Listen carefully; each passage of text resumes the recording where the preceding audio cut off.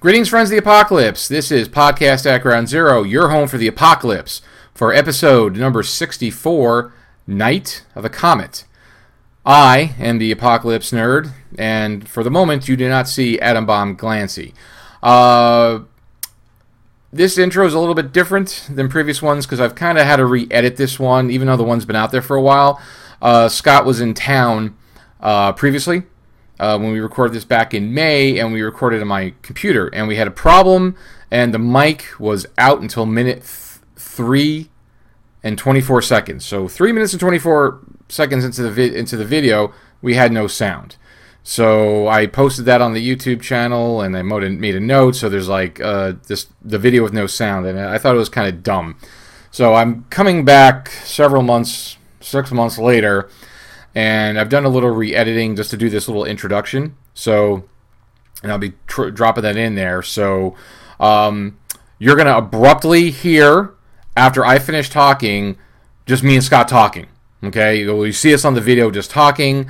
And if you're listening to the audio version of this, it's just going to drop right into the episode 3 minutes and 24 seconds in. So, that's all I wanted to say, folks, to give you a little bit of a heads up. And I also wanted to reduce the dead air on the video on the YouTube channel, and I have to repost it. And you won't know that I reposted until you see this. And if you're listening to the audio, I didn't want you to have all that dead space. So anyway, that's it, folks. We're going to be jumping into the show right now. And again, it's going to be jumping in progress at 3 minutes and 24 seconds. Thank you. Hope you enjoy. So what really attracts me about it is that I saw that besides having, player versus player, team play, and solo play, there are a lot of solos out there walking the wastes, and this way they get to play the game and do not have to match schedules and match babysitting times and get the wife and kids out of the house. They can just boom throw down with the mutants right there. That's very cool. Oh, it's picking you up. Oh, okay. Is it picking me up? Yep. I think I was a little too far, but we're experimenting with a mic with the two people. Yeah, I've never done this before, so good luck. Yeah, I'm hoping it sounded good when I did it myself when we did cross continent. So I just don't know how it sounds. I probably should have recorded us, beforehand. I should have tested it on the computer to record to see how does it sound. Like many apocalypses, this comes from not testing it first. Yes, going straight to the deployment phase. Once again, we have failed to close our vents. Yes, but that's how we operate here at Ground Zero. It's just flying by the seat of your vents, head first, just drive forward. So it's Fallout. What's the damn thing called? It's called Fallout. I've forgotten already. Wasteland Warfare. So again, it looks pretty exciting. Also, trying to think what else I got in the news. You'll guys see I posted a book that one of our friends of the apocalypse turned me on to, which was Stephen Smith, Guns Along the Wabash River, which is it's in Indiana. Mm-hmm. So, book was written by T.J. McFadden, who apparently worked on, I think it was Bullets and Bluegrass, which was a Murrow Project adventure. So apparently this guy wrote a book which is basically just cribbing Murrow Project. It is. I read the sample. It is total Murrow Project. The Prometheus Project, but the Murrow Project. Yeah. So and it's 99 cents on Kindle. So it's something worth checking out. And then I also posted about there's a Kickstarter called Maximum Apocalypse. It's a card and tile game, which again has solo and multiplayer game. I think it's like cards and your characters, and you have tiles and you're moving around and having encounters. Again, it has solo play, and it has nuclear, alien, zombie, and they're having a whole bunch of other apocalypses. It looks like it could be an interesting Kickstarter. So they're very active in it. So that was just the things that I've seen recently for the apocalypse. So have you seen anything of late? No, I was struck star-eyed by Wasteland Warfare. If they start showing me any Enclave miniatures available as part of that, I'm going to end up living in a cardboard box surrounded by Enclave miniatures, so that's going to work out. Well, at least you'll have good company. I will have a well-protected box with my army of power armor. Well, they did show the guy in power armor. Now, what I was reading, I was following some stuff on some of the threads. Like, I don't know if it was on the Kickstarter or it was on their page. It had because people are asking about, are you going to have to assemble them at all? Or are you going to have to paint the, is there going to be assembly? And from what I read, that they said, like, I think with the first wave that is going to come out, they're going to be molded and you're not really going to have any assembly for the most part. They said there may be a couple that might have some minor. Well, it depends how they're doing their now these are resin or plastic miniatures. These are not resin. Resin. I think they're plastic. But they're not metal. So no. That means a different kind of mold, which means that there's going to be less assembly because that plastic's going to be a little bit softer. A lot of metal stuff has to be assembled because that's just the way the metal will not put up with a really complicated mold. So, and who knows if they're 3D printing them, then they can make very complicated poses and very complicated miniatures. Yeah, well, I'm sure they're gonna be injected mold. I think they said they were resin or plastic. I can't remember what they said, but they've been talking about it on their Facebook page. Yeah. So I think it says they said the most part, again, they're going to be one solid piece, some minor. They never show that. I just want to point out this is a Nuka-Cola bottle top opener. That's sitting on the filing cabinet in the magnetically office. Attached to the filing cabinet. Well, you never know when you need to pop open a Nuka-Cola. A refreshing. A refreshing Nuka-Cola Quantum, because you need that extra energy, Filled with extra energy and radium. It's good for you. It is. So that's good but they said it might be minor assembly, probably just like, maybe some, if it's more complicated, but the less assembly, the better. But again, it's moving forward. I think it's not, I'm hoping that they're going to have some stuff at Gen Con to show us because they're there. If they want to sprinkle that stuff around, it would be good for them to sprinkle that stuff around just to seed the audience a little bit, if they can't show the entire game. That's a good plan. Well, I was hoping that they would have it at Gen Con so I could bring it home with me, but it's probably also better that it doesn't because then it's like, okay, here's all my Gen Con money. It's gone. It's gone, McCready. So, yes, that's exciting, and I just keep on waiting to see more. I want to see that. So. They have an enormous quantity of what's what I'm looking for. They've got so many characters that they've digitally created during the game, and the games plural, that they just have no end of miniature characters that they could crack out. I mean, the thing shows about a dozen or so individual sculpts, but good Lord, that's a line that could have literally hundreds of sculpts, much like 40K. Oh yeah, right now they're showing, an Enclave soldier. It looks like just some other. I would call that a Brotherhood of Steel paladin.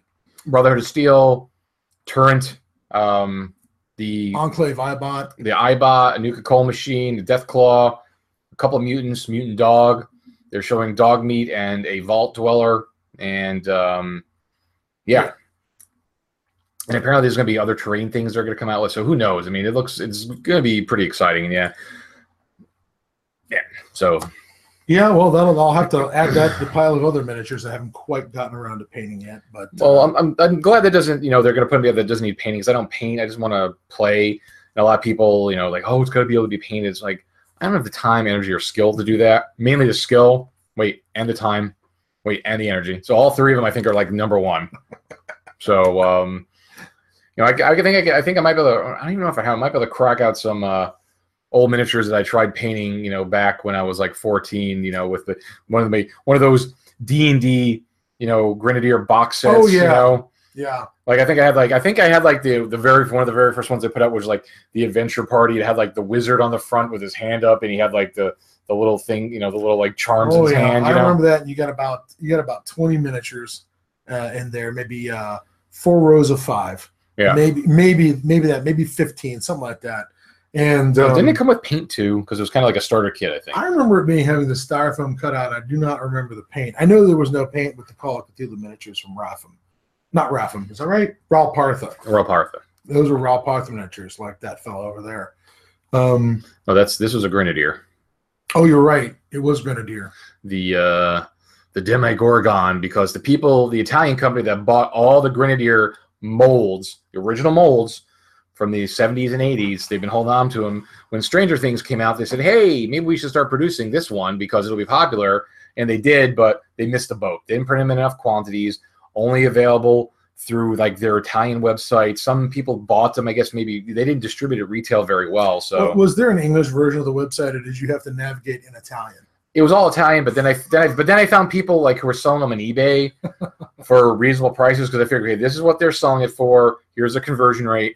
Okay, theirs are just maybe a buck or two more than I have to deal with conversion rate. I just bought it off of eBay because I bought one for myself and our. We have a young cousin. Well, it's my wife's cousin. You know, he's like he turned 11 last month. 11, get it? And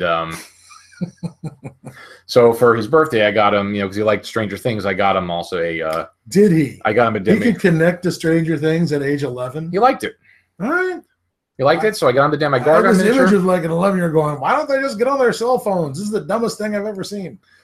No, he thought it was cool, so I got him that. I got him the miniature and explained, because he likes learning things. So I explained to him like what Grenadier was and why the miniature and stuff like that. So I'm also going to try to maybe not this summer, maybe next summer when he's a little bit older. I'm going to try to see if I could maybe see if he gets maybe a couple of his friends, see if I could Dungeon Master some D&D. Run the red box. Run the original red box.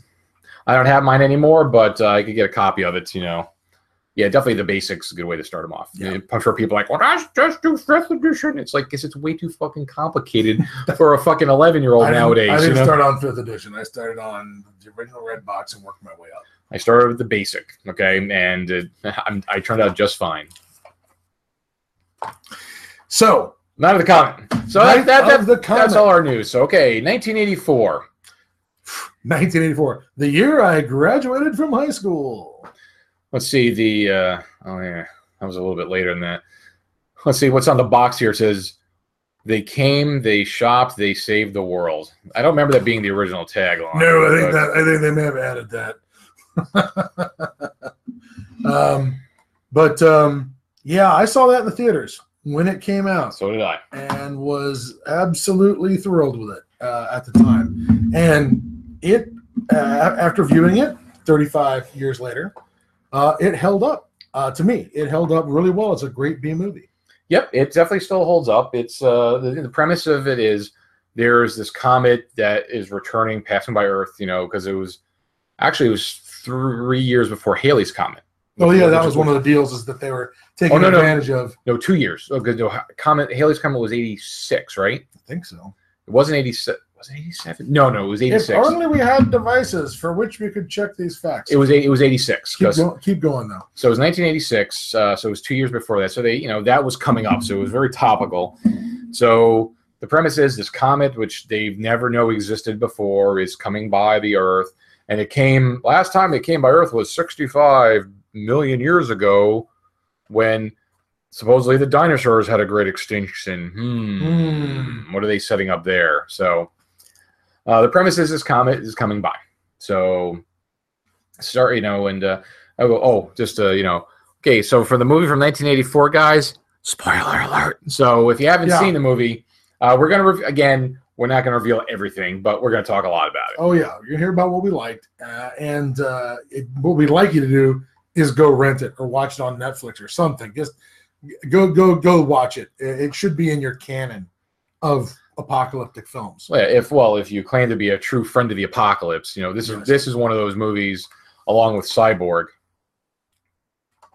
with Jean-Claude Van Damme. But hey, that's a guilty pleasure. I like that movie. But I suppose this one is too. But I think this one's less of a guilty pleasure because it's got a couple of really cool things about it.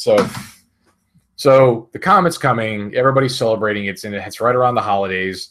It starts off, it's a little triffity at the beginning. Everyone's happy about the comet that's coming, so everyone wants to run outside and see it. Oh, Yeah, you're right. You know, same thing. The Triffids had the same shtick. Run outside and see the doom. And boy, did everybody see it. Well, they didn't go blind or anything, but the two main protagonists in this film are two high school aged girls. So, which I think were probably I think the Belmont sisters. Belmont. Regina and Samantha. I think Played by the awesome Catherine Mary Stewart, who those of you might remember her bouncing around in the 80s and things like Last Starfighter. Yep. That's what everyone remembers her in. And Kelly Maroney plays the younger sister, Samantha. Didn't see her in nearly as much stuff. Mary Stewart got a lot more Scream Queen type of stuff. Yeah, a lot more time in more legitimate stuff. And Maroney turned up in Scream Queen things in the 80s and the 90s. And I don't think Catherine wasn't probably teenage when she did Night of the Comedy. No, you know? She was probably in her 20s when she does this.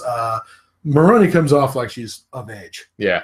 You know? But Catherine seems like, yeah, you know, okay, I'll suspend disbelief and give you senior year graduating that year. Perhaps she was held back a year. Or two. Or maybe 3. But she was definitely of legal drinking age back then before they changed laws, so 18. So, So, yeah, the two sisters are our main protagonists, and they're just California Valley girls. Yeah, essentially. One works in a movie theater, one, is a cheerleader. And we start off thinking that they have no skills, which is kind of cool.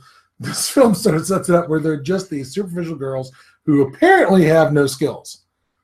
That we're going to be disabused of that notion before the movie's over with. Yeah, little by little, more and more gets revealed. Because they start dropping some hints that, like, her dad's in the military and, he's away. And, the evil stepmom is there controlling them. So this is all this because basically they start right out of the gate. It's the night of the comet coming, and boom, there's no. It's arriving in minutes. Yeah, a couple hours, maybe. Well, no, it's maybe within an hour or something like that. So they don't have this big long buildup. So one is at home, one is at work, works at a movie theater. Things happen. Again, classic 80s movies. She's like obsessed with video games. Like, oh my god! Yeah, just to show us how 80s it is. There's a bunch of video games in the movie theater. She's playing Galaga. No, there was. What is she playing? There was Tempest. There was Tempest, and then later on there was 2 more games that weren't there previously. So a little film mess up there. But there was Asteroids and Asteroid Deluxe on either side. All, I might say, they were all vector graphics games. Yeah, all quarter driven. Vector, like God intended. Exactly. Because it was just lines, so it was all vector. So and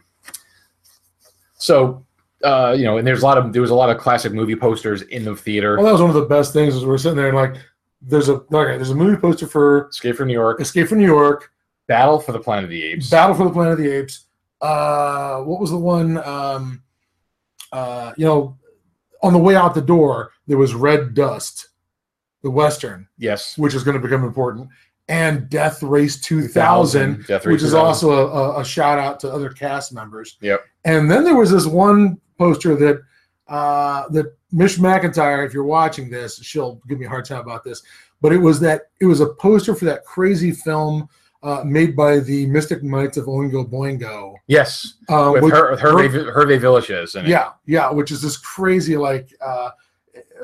cabaret sort of filmed stage thing. It's very Rocky Horror Picture Show. Like it came out of the same kind of production, and it's all about going into the Hollow Earth. It's a bizarre little cult film. But yeah, those were all the films that were hanging up in the theater. At least all the ones we could identify.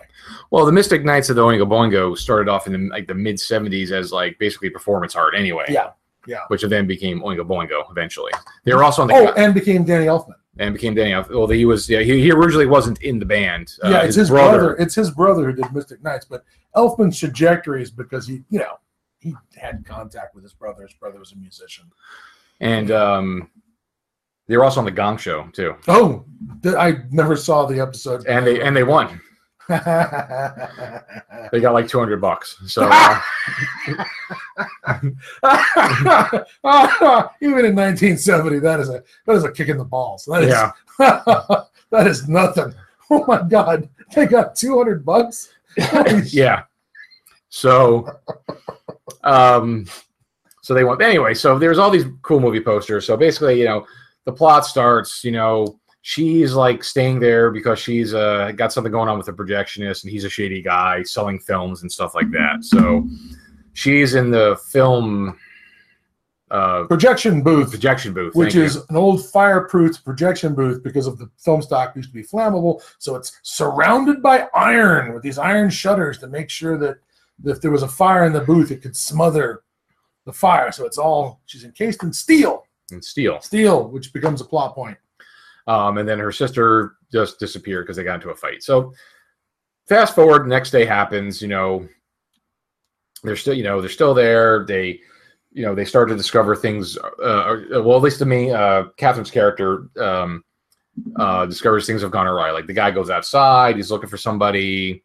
She goes outside, and they start dropping all these little. This is also when she goes outside and she sees the red mist poster, and she goes outside, and there's red dust and clothes everywhere. Yeah, just piles of clothes and red dust. And one other thing, I got to throw this out about Dealy Bobs. About the there's the Dealy Bobs. Yeah, there's the Dealy Bobs with these stupid comet things that they're selling to celebrate, which are these antennas with little balls on it with a streamer on it, so that they're like, you're wearing comets on your head to celebrate Comet Night. And sure enough, there are little things of those Dealy Bobs everywhere. Just laying in piles of dust all over Los Angeles. But that boyfriend who goes outside to check, goes outside and disappears. That actor is a guy named, Michael Bowen. And I knew I recognized him when I'm watching the thing. I'd looked it up.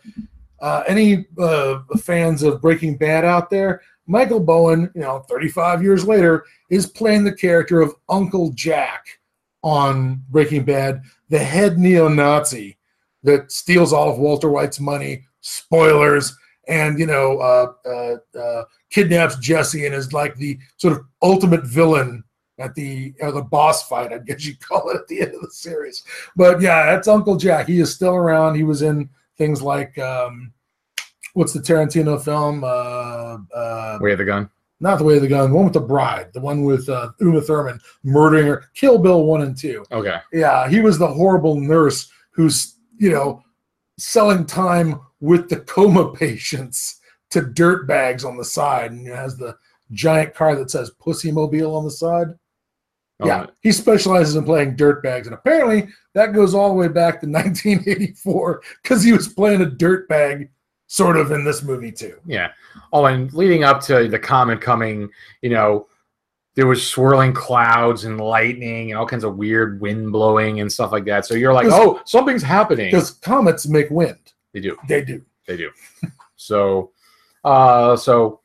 she goes outside, sees all this stuff, gets attacked by looks like some kind of scabby, mutant.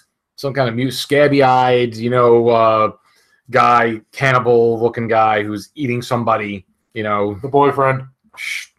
But so it just builds up with that. She goes home, finds her sister. We get the Omega Man montage as she drives around Los Angeles, the empty city, on the empty city where they filmed it all at 5:00 in the morning in LA, so it would look empty. And it's just nothing but piles of clothes blowing in the wind on the sides of the road. And there's still red in the air because there's a lot of wind blowing up dust. And they use, like you said, some kind of gel filter on it. But it didn't look for cheap effects for a low budget film. Looked pretty decent. For 1984. Again, you got to put a lot of these things in the context of what the time period. The idea that that this filters on the movie, so every time they're outdoors, it's just a little bit reddish or a little bit orange, was kind of creepy because it means you're fucking inhaling all these fucking powderized. The entire population of the Earth apparently has been reduced to what my wife calls Batman villain powder, because in the Batman movie, there's this gun that turned everybody into powder. In the Adam West Batman movie. Oh, okay. There's this thing where I don't remember that. There was a gun that turned people into this powder that looked like, it was the stuff that would come out of the candy stick and you'd shake it out and, eat it. Oh, with pixie sticks? Yeah, it looked like the stuff that came out of a pixie stick. Or the dipping thing. Pixie sticks. Like the pixie. And so The world has been You reduced. remember those? They were like in the packets, and it would have like the multi flavors. Like it was like dip in something, and they had like the candy stick, and Yep. Well, this sugar, is like sugar. No wonder why we all got diabetes. You know? This is more like the pixie stick. The entire world population has been turned into orange pixie stick material, and now it's blowing around in the air so you can breathe your relatives and friends into your lungs. But yummy. But it's a good effect. So it looks good. So they're, so they get back, finds the sister. She's all ready to go to cheerleader practice and can't get a hold of anybody. And then, we have the whole scene of her trying to, my reality or your reality, trying to get her on board that something's gone awry. It's in the 80s, so it's like pull the phone off the wall with the giant cord on it. Nobody reaches for their non-existent cell phone. It's just try and call someone. Go ahead. And she was carrying around a boombox with her. Oh my God! The sister's carrying a boombox that is the size of a piece of Samsonite luggage. That is the good times.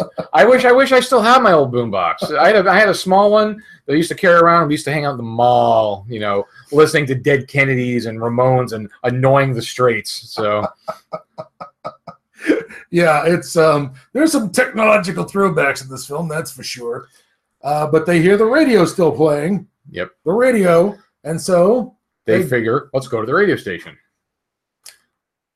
And there they find out, of course, it's just the radio station, just automatic playing. So they found the radio station, but they also run into Chakotay. That's true. They run into Robert Beltran. Yes. From Voyager. From Eating Raoul and Voyager and other kind of things like that. And he's yet another survivor, and God, is he so fucking young. It's just unbelievable. I know. It's yeah. But they run into him as another survivor. And,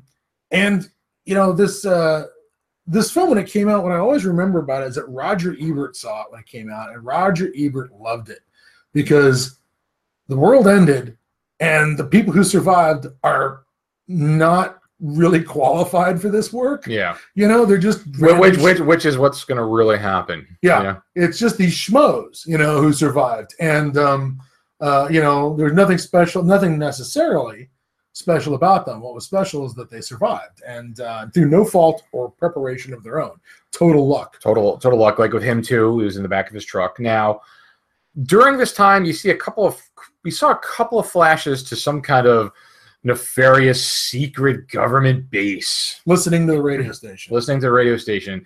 They would do like this shot of like a guard standing in like a glass tower, and it would be overlooking like this compound in a cave, and all the roofs were like open so you could see the top of the cave. Yeah. That was a cool effect. That was I think that was just a model with a perspective shot where they shot the camera through the model down to the but there was movement down. Well, those people were real. It would be the model around the outside of the camera, and you'd shoot through it. You'd cut out this area where you could see that those walls, those office walls that they put up like on a warehouse floor. Yeah. And you could sort of look down into it and see the underground base. So nefarious underground base filled with jumpsuited people. Gray jumpsuits and white web belts. Yeah. White. Like they were like some kind of honor MP guard or something, Did you say that you'd seen at least one person wearing that at a con? Once. I seen a picture of somebody that, because as we know, I don't care for dress up or cosplay. Ugh, I hate that it's been justified. I understand you don't like that. I don't like steampunk. We all have our malfunctions. Oh, I don't like steampunk either. Well, but you're a man of wealth and taste. Yeah, well, like what is the Ken height or relay is? It's Ken. Ken's line was steampunk is what happens when goths discover the color brown. Yeah. But it's a whole thing now, but what are you going to do? But that obscure costume, making a costume that out of the way, was thinking. I'll give people credit for that. The people who are like, look, I'm a sexy Spider-Man woman with big boobs. It's like, okay, whatever. You just want to show off your assets and have people take pictures of you. You show up, great, that's your thing. Whatever. You show up as Mary Warnes, as one of the guys from one of the scientists from the base. Thumbs up. Yeah, because they had it with gray, the patch, because the symbol for the base was like, it looked like this, like a maze. Yeah, it was a maze inside a circle, and it was very distinctive. Yeah. And they put it on everything. It's on the helicopter. It's on the cars that show up later. It's on the. Well, we had to know that this belongs to the nefarious base. Yes. So that's how they stamp those guys out. But we know that this is a nefarious base, and there's two groups of people in the base. One of them is Mary Warnes, who was in Death Race 2000, playing Calamity Jane, one of the racers. And she was also in Eating Raoul with Beltran. And Joffrey Lewis, who is Juliette Lewis's dad. And Joffrey Lewis has been in everything, like High Plains Drifter. 70s, 80s, everything, He was one of Clint Eastwood's regular guys that he would hire for movies. He was his brother in Every Which Way But Loose. He was the brother in Every Which Way But Loose. He was the bad guy in High Plains Drifter. He's still working, every once in a while. But he was a total character actor, 70s and 80s. You've totally seen him 1,000 movies. So, so you have these kind of two factions in there, and they did a good job of not letting you know who's who. Yeah, who's got the right agenda, who's got the wrong agenda. Yeah, they did a good job. Great writing. They cut it well. It doesn't feel. There's one time you can hear them talk. You can't hear them talking by the helicopter, where you suppose that's the moment where the real, agenda would be revealed. But because the blades are going, you can't yell it. But when they're in the offices or in the labs talking, they did this great job of making you think that Joffrey Lewis wants to gather all the survivors. We've got to go get survivors. Well, and maybe Mary Warnes has a different idea about what to do with the survivors. So, but you don't really know. They definitely play them off each other very well. They kind of, and they also kind of hide what their agendas are too. So you don't really know who's who. So they did a pretty good job with that. So they're in the radio station. They get a call. Like the girl gets a call from the people at the base saying, "Hey, where are you at? We're going to come find you." And then they're like, "Oh, okay." And just, we'll wait for you. But Chakotay wants to go find his family. Yep. Well, I keep calling him Chakotay. Yeah. Yeah. What the heck was his character's name? It wasn't Chakotay. Nate, Matt, what the hell's his name? I don't remember. Hector. Hector, thank you. Hector. Because for some reason, Catherine Mary Stewart kept saying his name in the most racist way possible. She kept on like Hector or whatever. So I don't know why that kept happening. It was the 80s. I guess we were allowed to be more obviously racist than that. What more so than we can now? No, that's good too. We have had sort of an okay. We've had the okay. We've had the red flag. It's okay. You could be a total asshole now. But at the same time, he never just put up with it. He always just gave her some shit right back, and she'd sort of mouth off to him. So he has to bail out and he says, "I'll be back in however many days it takes to get back from San Diego." So the girls just left cooling their heels and decide, to go to do what everyone does after the apocalypse. Shopping.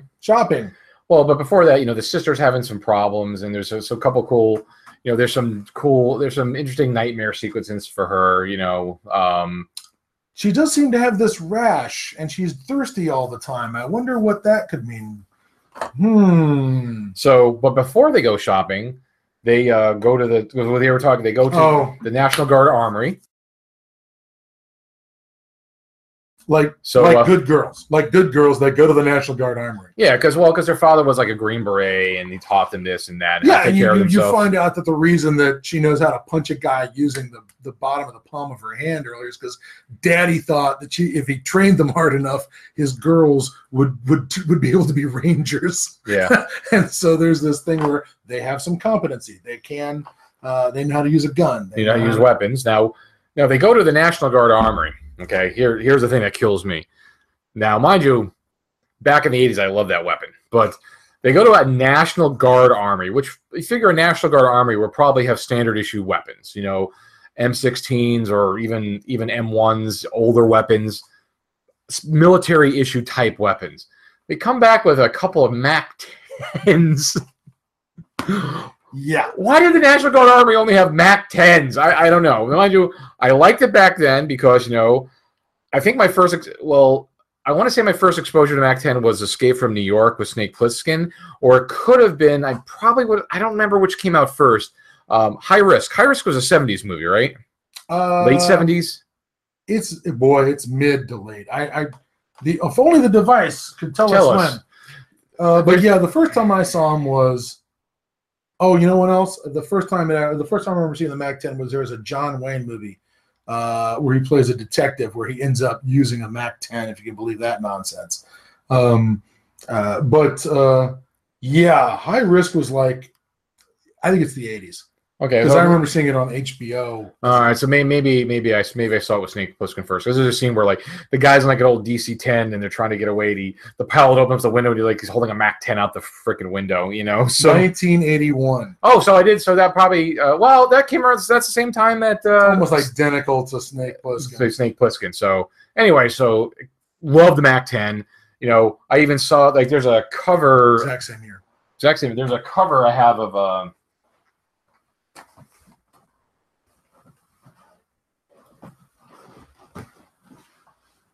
There will be a pause for technical difficulties. Oh, there's a pause because Jared's looking for something. Oh!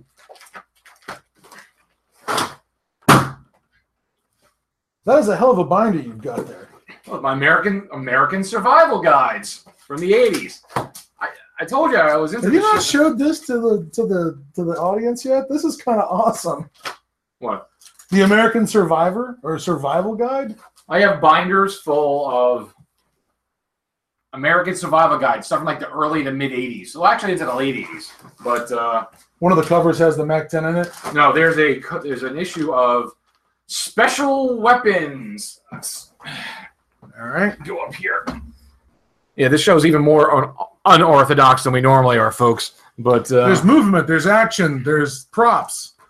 There's the cover of Fall of 1984. Special Weapons. There's a dude with two Mac-10s with suppressors on the front. All that did was fuel my love of the Mac-10 back then. He's firing one in each hand like he's Clint Eastwood in Where Eagles Dare. Yeah. So, yeah, and also this binder, there's lots of old issues of American Survival. That is some gun porn. Yeah. That is some gun porn. I don't know why I put them in binders, because I had all these empty binders, and I'm like, well, let me just put them in binders instead of magazine boxes. So anyway. I prefer the binders. That's cooler. I'm happier. So they go get the Mac-10s, which in the early 80s was definitely a gun that us nerds liked. We liked the Mac-10. Again, it was good for Snake Plissken. It's good. If it's good enough for Snake Plissken, damn, it's good enough for me. Yeah. Because even to where the point of I used to play again, Fantasy Games Unlimited, Merc. Yeah. Role-playing game. My characters always had Mac-10s. You could tell that the guys who wrote the rules for Twilight 2000 did not care for the Mac-10 as much as Snake Plissken, because if you took that weapon, it's going to be really cool, I'm having a Mac-10, you were effectively useless. You could not affect the outcome of any gamed firefight in the game. Well, it's a close combat thing anyway. Yeah. But yeah, I have my friend used to draw pictures. The guy I used to play with, and he had pictures of my characters with like the Mac-10. The character's name, because I was so creative with my names back then. It was Raymond Wild Wallace. Raymond Wallace. All right. Raymond. Well, because Ray's my middle name. So. Again, I was never really good at names in role-playing games, so I was Raymond Wild Wallace, and, it was adventures in, communist Burma, and it was like, with his Mac-10 in the swamps, Can I just point out when it comes to names, that's not that bad a name. I'm just remembering when we were playing Mask of Nyarlathotep, and after we're on like 9th or 10th character, we gave up on names because it just kept killing us. So there were names like Bumfuck McJesus. We just surrendered completely as far as the idea of, oh yeah, this character is going to last 15 minutes. Why don't I just name him Replacement Meat? What's your character's name? Character number 9. We're down to numbers. Welcome to the village. So anyways, the girls get Mac-10s. The girls get Mac-10s. They're firing them. And if you said you read that apparently part of that scene was improv. Yeah, there's a thing according to IMDb's trivia section. They're saying that the line that comes out, the classic line of the scene, came out because the director told the actresses, we don't have a lot of money for reshoots. So the trick is, if anything goes wrong, stay in character until I actually say cut. Do not stop acting, because we don't know. Whatever, if there's a technical malfunction, we'll work around it. Just keep acting. Right. So she's firing this gun. They're like firing at like this old Cadillac. They're like, that's like way too far away that I don't even think they really would even be able to hit it at that range. Because they didn't even have a suppressor on it, which at least gave it a little bit of barrel to keep it down because there's such a high cycle rate. But you can see it's all that barrel shoots straight up in the air. So she keeps on having gun jams with it, which were not uncommon for a gun that had like a 1,000+ cycle or 1,200 cycle rate. Plus, she's firing it with blanks. Yeah, which is always going to have less kick, and so she's having to manually clear that jam towards the end of the magazine. And then finally she's done with it, and then she gives it back to her sister and says the classic line. One of two classic lines in this movie is, "Daddy would have gotten us Uzis." And that was Kelly Maroney from who plays the younger sister. And I got to tell you, yeah, everybody remembered that. That was one of those things that everyone was like, "Daddy would have gotten us Uzis." It's up there with "It's Gone, McCready." Yeah, Daddy would have got us Uzis. So you have this whole scene just to show them firing weapons. So they get to the mall. There's a whole 80s montage of them shopping and playing music and dancing. Oh, that was the other hilarious thing, is there's music in the mall. Oh, we'll get to that. All right. So, but they're dancing around, playing music. While this is going on, we see stuff from the Shadow Organization. They're going to go out there and get them and send out helicopters. Hector is trying to gather up what he's trying to gather up in San Diego. He has pictures, family heirlooms, things like that. So he has his shit going on, has his encounters. So they're flying out there, the helicopters in the meantime. So they get to the mall, and they're shopping. It was more of the department store. So they're shopping, wearing clothes. Good point. It was just they're in the department store. I don't know. They could have went to the whole mall, but but then you go back to, you start seeing, oh, look, there's like security cameras, and there's somebody watching them on the security cameras. Earrings and the sunglasses, very kind of. Oh, they're all dressed up like they're supposed to be punk rock or something. Like punk rocker types, or new wave. What Hollywood thinks punk rock looks like. Exactly. What they say is punk rock. So they're all like these punk rock dudes, and then they start speaking to them through the PA system, and then all kinds of hilarity ensues, like gunfights, and they're following around trying to get a hold of them. And during this whole time, during the montage, during the fight, you hear there's a soundtrack going on, like a lot of times there are in movies. We get to the conclusion of what's going on, and then like the one bad guy's like, "You shut that off," and like shoots the radio they had playing with the shotgun. So the music wasn't coming from the movie background; they're actually playing it in the department store. It was actually part of the scene, which I really like, because there's this music that was actually there to build tension. But when they want to get to this really intense part, they want it quiet, and they shut off the music by shooting the boombox, which I thought completely worked as a transition. Because I had forgotten, and I'm like, oh, they actually was playing on the radio. I was like, that's very clever, Which introduces us to our other favorite character, Willie. Willie, who's the leader of this gang of punk rock stock boys who now own the whole department store. Moving up in the world, the actor who does Willie fucking chews up the furniture, chews up the walls. He overacts to the nines, but it is all exactly right. He is so good, and sadly does not do a lot of other stuff. His you look at his list of credits on IMDb, did some monster movies and stuff, but that performance playing Willie is absolutely terrifying. And it's kind of funny at first, and then it gets utterly fucked up, where it's really actually scary. And he runs around in a robe. He's like he has like a bathrobe over everything. Yeah, like it's Hugh Hefner. And it says Willie on it. So I don't know where he got that from. I didn't know they had that in the store. Right off the rack, Willie. So they they capture them. There's all kinds of dialogue, and there's this whole dialogue that goes on that I used to have memorized down pat. Willie's rant. He has this rant. He does this monologue that's so good. Back then, I had that memorized, and I could drop it completely accurate to the letter. Yeah, but not anymore. But as far as great villain speeches goes, this is right up there with Lord Humongous suggesting that you just walk away. I mean, it was the writing on that was really good. we're not gonna give you the speech. We want to save that because that's one that needs to be saved. But it's a good speech. That's the second. It's not a line. It's like a bunch of lines. But the two lines in the movie are "Daddy would have gotten his Uzis," which is pretty. But this whole dialogue is brilliant. However, what's the last line before we cut? Let's play a game, girls.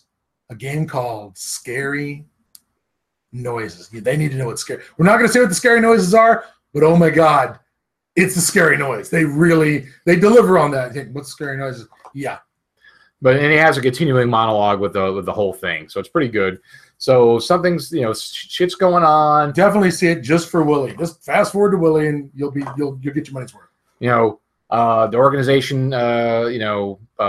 Backtrack a little bit. You see a couple points in the with the organization that they have. They're picking up other survivors. Like they have children. They have some children come back. There's other people there already, so they're gathering up survivors. So they come to try to they rescue the girls, and they take the older sister, whatever her name was, Regina, back to the place because they know that Hector's coming back. And they want every survivor. And they're a little concerned about Samantha's itchy rash and the fact that she's thirsty all the time. So, they leave her behind, and, a couple, people stay behind to stay with her and wait for Hector. So some stuff happens with them to where the point is Hector comes back and, finds the sister. Samantha. We just watched this movie and I don't remember their names. Don't remember. So they are, apparently one of the other characters gives a big reveal of what's going on at the nefarious place. Yeah. So Hector and Samantha. It's more nefarious than I think I would have imagined. Yes. As far as how bad is it at Nefarious Underground Base, it's super fucking nefarious. Yeah, it's pretty dirty. Yeah, so it's really dirty. And what I love about it, it's not only dirty, it's kind of useless. And they're very casual. Some of the people are very casual about it. They're like, okay, this is what we got to do.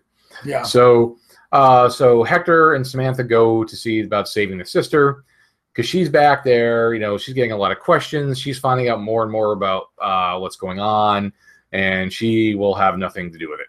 So she fights back. Hector, they get there. They break in. They rescue her. Rescue some of the other people. Yeah. I'm gonna spare some of the details of what's going on, but just an overview. But they have some scenes. There's a couple cool little things in there. Like what they do in the gunfight. There's some cool fight shootout stuff. Escape from the base thing. There's a great moment where people go to see Santa. Yes. There's a lovely part where people go to see Santa. Yeah. Yeah. It's and again, this was the low budget shows, but at the same time, they did some great things to really minimize the impact of the budget. One of my favorites is when they're leaving the base earlier, and it's all dark and it's all dark lighting. It's underground. They're in elevators and stuff. There's a moment where Joffrey Lewis and Mary Warnoff exit the elevator, step out into this sort of hangar that's that the elevator has emerged into, and then open this big door, and then it goes from being dark, small to this open the door and giant lights, sunlight, helicopter, lots of loud noise. They do these things that really give you a feeling that you're emerging from this tight, claustrophobic underground place. It's just a matter of perspective and sets, and they just, these guys really worked with their zero budget. And again, that's something that always looks good, is when you see people squeezing that last dime to do good effects, practical effects, in-camera effects. That always looks extremely good. I mean, everybody gets shot with a squib. There's no CGI blood in this.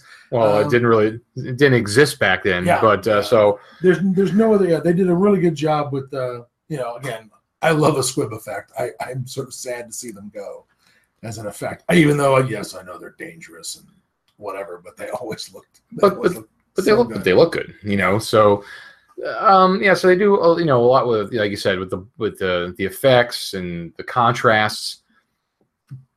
There's some good mutant effects, good mutant makeup, good mutant effects. You find out about what you'll find out like what the organization is, what they're doing there. What may have gone wrong.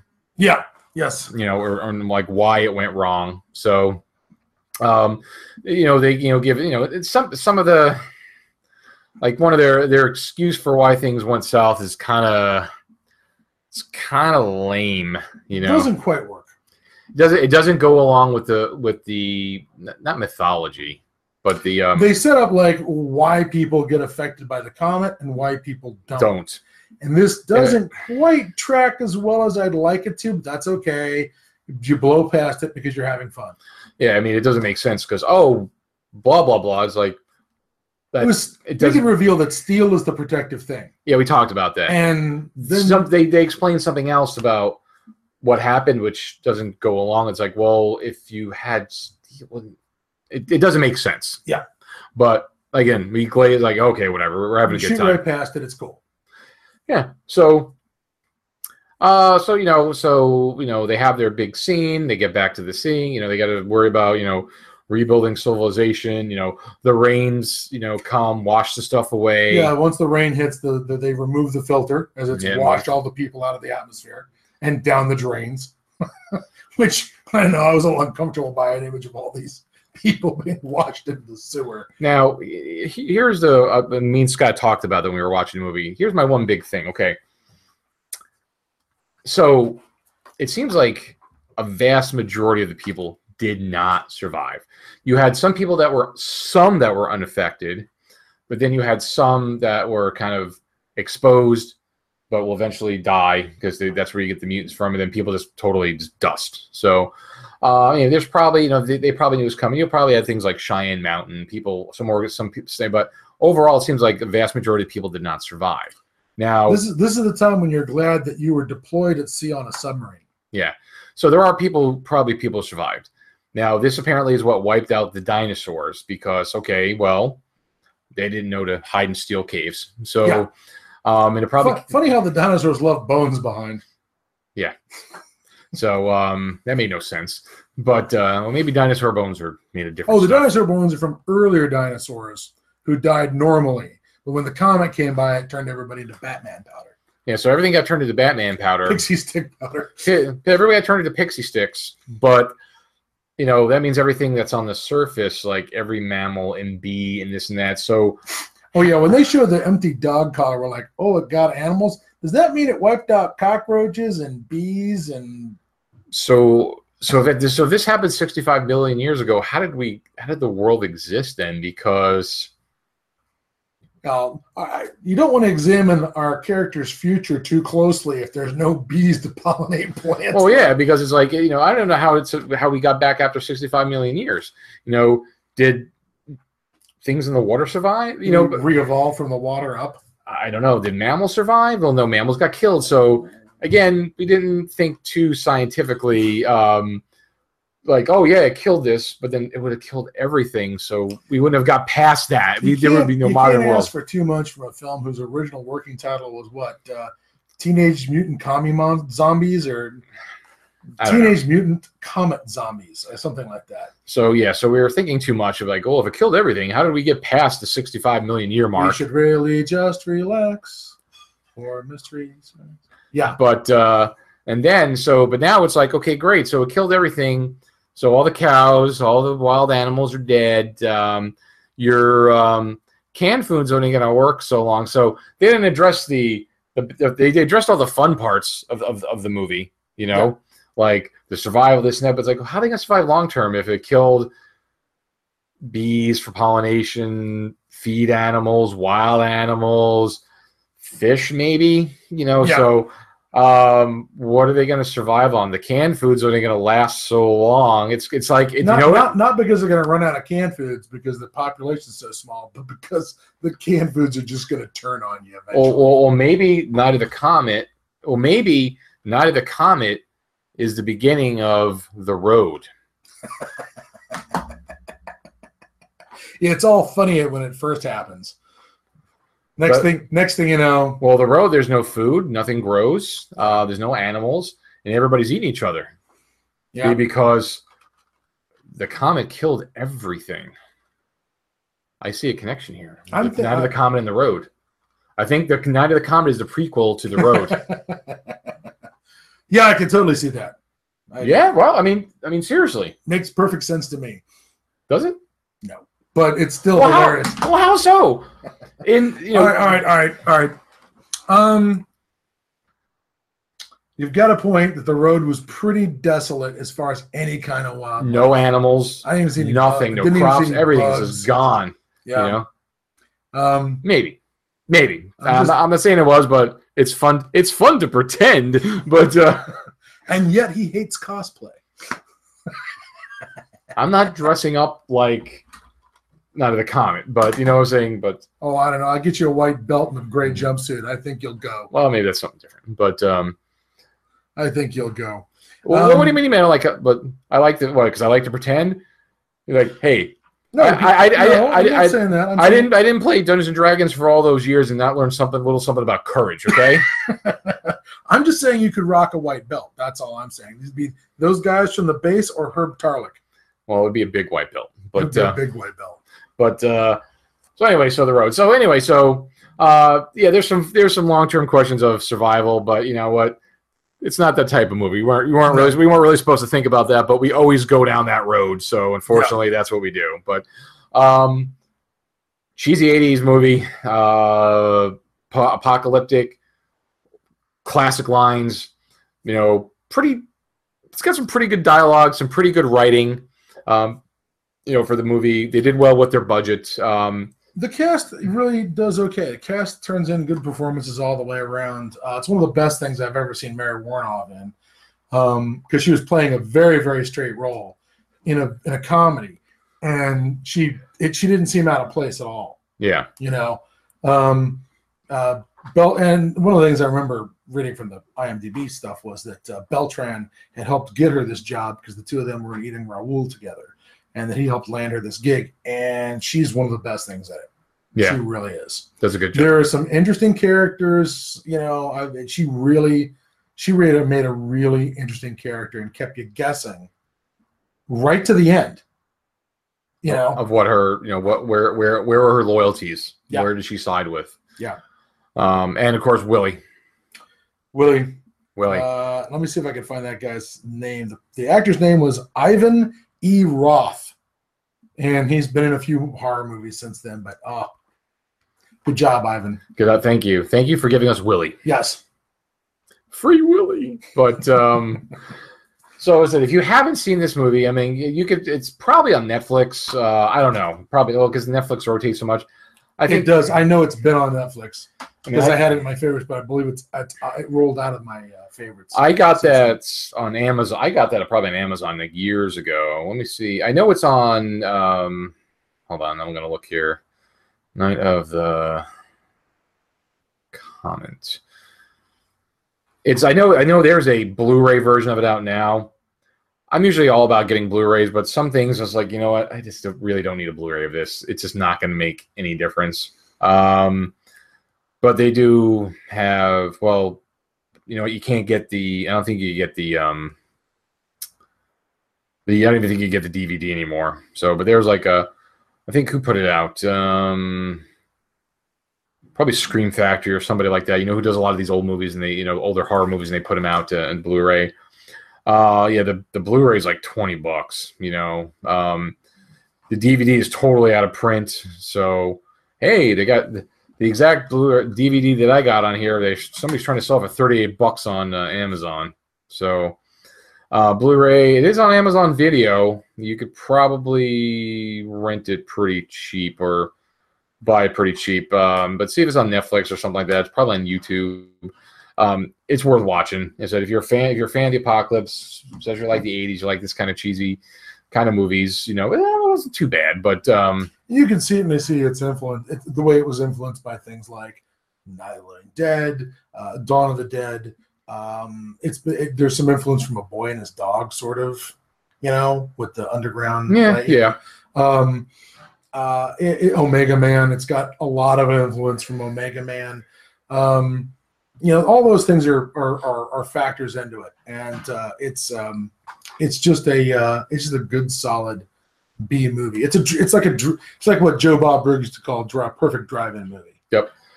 The only thing that doesn't make it a perfect drive-in movie is that there are no naked boobies, which if you were Joe Bob Briggs, you would include that in any formula for a perfect drive-in movie. It's like what, PG? Maybe there's some language. It is. They rate PG-13. I don't know if they did. That's probably because of language. Yeah. Did they do PG-13 in '84? No, this is no. Yeah, probably because it was reissued later. So they don't get PG-13 until Temple of Doom. Yeah, so it's PG. It's a PG movie. So it was not an R. But it's a good film. It's an hour and a half worth your time. So there you go. There you go. Run out, mutants. Get out there, you teenage mutant comet mutants. Comet mutants. That's a whole nother movie. Since we reviewed this, we should probably give a full. Well, I know we talked about it before, because in the same vein, in the same era, was another guilty pleasure. We should do a full review of this movie. Did we ever do a full review of DEFCON 4? I think we did. I think we did, because we went on about the guy in the kilt. Oh yeah. Well, I think we're talking about like favorite movies, and we probably talked about too much. We probably did too much. I'll have to look back in the archives, because we didn't do a full review. We should do a full review of that movie, because that's from that era. Yeah. Class. Yeah, we might have talked about that on one of those like top 5 movies or something like that. Classic movie, DEFCON 4. But all right, so next show we'll be back to normal. We'll be in different locations. What we're gonna try to do is, I'm almost done with Shift. Are you almost done with Shift? Yes. We're gonna do Shift. Shift was the sequel to Wool, which we did a while back. So Shift, I'm 2/3 of the way through it. It answers some of the questions that I was questioning in the first book, because I thought, like, that's ridiculous. And then they talk about, like, oh, okay, it makes a little more sense now. But Shift, pretty good so far. Yes, it definitely turned the bleak meter up. Yeah. To 11. So it still has this very nasty nihilistic apocalypse. And so they talk about, why it happened, what's happening. And I think it kind of ends. I think it's going to end where the first book ended. So it's going to kind of bring catch up to that point. And then the last book, which is, there's Wool, Shift, and I don't remember the name of it. But we'll read that too and review that. But Shift is pretty good. We're going to do that. This is the first time I've seen a book or a series of books that talked about essentially a managed apocalypse. Yes. They get more into that. It's good. So that'll be our next one. So I'm going to try to see if we can knock it out the next week or so. So then the next show, we're going to talk about Shift. I want to read Benjamin Wallace, we had on the last show. I picked up his second book. Good. I want to read that, because again, they're fun books, folks. The Benjamin Wallace's books, definitely they're not that expensive. They're definitely worth your time. They were fun because takes a tongue in cheek look at all the tropes, so, and they're quick and easy to digest. Yeah. So after I finish that, I want to bang out, because I'm doing audio for Shift. Benjamin's, I got the actual book, so I'll read through that. I want to cover that, and then so we'll see what else we could do. Maybe I'll read that. What was it, By the Waters? Last Babylon? No, Wabash. Oh, Guns Along the Wabash. Wabash. I want to read that. See, maybe we'll talk about that. Yeah, we really should reread The Last Babylon and do that one. Cover that. Have we done The Last Babylon? We've talked about it. I don't know if we went into detail on it. No. It's a good one. It's just it's sort of inside. And the weird thing is, we're sitting here right now. We're right in the middle of where that book was set. Supposedly the town that is Fort, what was it called? Fort something or other? Fort. I'll never remember that. But the town that the story is set in here in Central Florida is a stand-in for Mount Dora, which is not that far from here. 30 miles away. It's really close. Yeah, because I'm Central Florida on the coast. Yeah. You know, I'm near Daytona, so we're kind of totally near where all that stuff happened. So next time I might be back down here in a couple of months, and I would be amused to try and do some if we went around and field trip, did a road trip to hit some of the places mentioned in Alas Babylon. On the road with Podcast or Ground Zero road trip. Yeah. So maybe we'll check that out. So we got a couple of things lined up. You know, we're gonna maybe have to circle back to maybe some other movies. So I think we covered, you know, we did a lot of the broad topics. You know, I don't really think there's, I mean, you know, we did like, you know, types of apocalypses, you know, food, medicine, weapons, transportation. We did early on, we did a lot of the broad topics, and I kind of ran out of ideas for broad topics. Well, we just have to keep digging into we'll just have to start digging into some more of the individual literature and the individual, you know, genres and movies. I think that's pretty much where we're going right now is dig into both stuff that's a little older, because that was our easy thing, but we're going to have to start reading some of the new stuff just so we can see where the genre is heading. And there's a lot of stuff out there now. Like, well, that's why I said, you know, the Wool series, the Silo series is fairly recent, you know, within the last few years. So it's a little pretty innovative. It's not like anything else. It's not your standard, you know, John Thomas Rourke and his twin Deutonics 45 set out to stomp commies in the radioactive wasteland. Oh, I'd love to like totally talk about that series too, but I have to go back and read all that stuff. Well, you know, the books are only like that thick, you know, but yeah, we'll come back. We'll come back to games too. Like I'd like to, you know, do some more talk about just a different game, RPGs, computer games, paper pencil. You know, I said after the second episode, whenever we did Gamma World, I said I want to circle back to Gamma World. I want to circle back to Gamma World. I haven't done that yet, but I want to circle back to it and just to talk about it, because we only talked about, you know, even the guy slammed us for being divisive and, you know, complaining about edition wars, but we kind of talked about it in a broad sense. I'd like to maybe dig deeper into. I'm all in favor of a dramatic reading from the bestiary in Gamma World for just some of the ludicrous goddamn monsters. There was something where it was like, it's like some animal that they have in their bestiary, some radioactive mutant, and it does all kinds of terrible, horrible things that it's got all these powers. But I remember down deep in the description it says it eats clothing. Do you remember that? Oh, that was the I think it was like the Yixel or something like that. Yeah. It was like YEXL, or it's like Yixel or something like that. And it's like this dragon. I always thought it was Jewish. So, you know.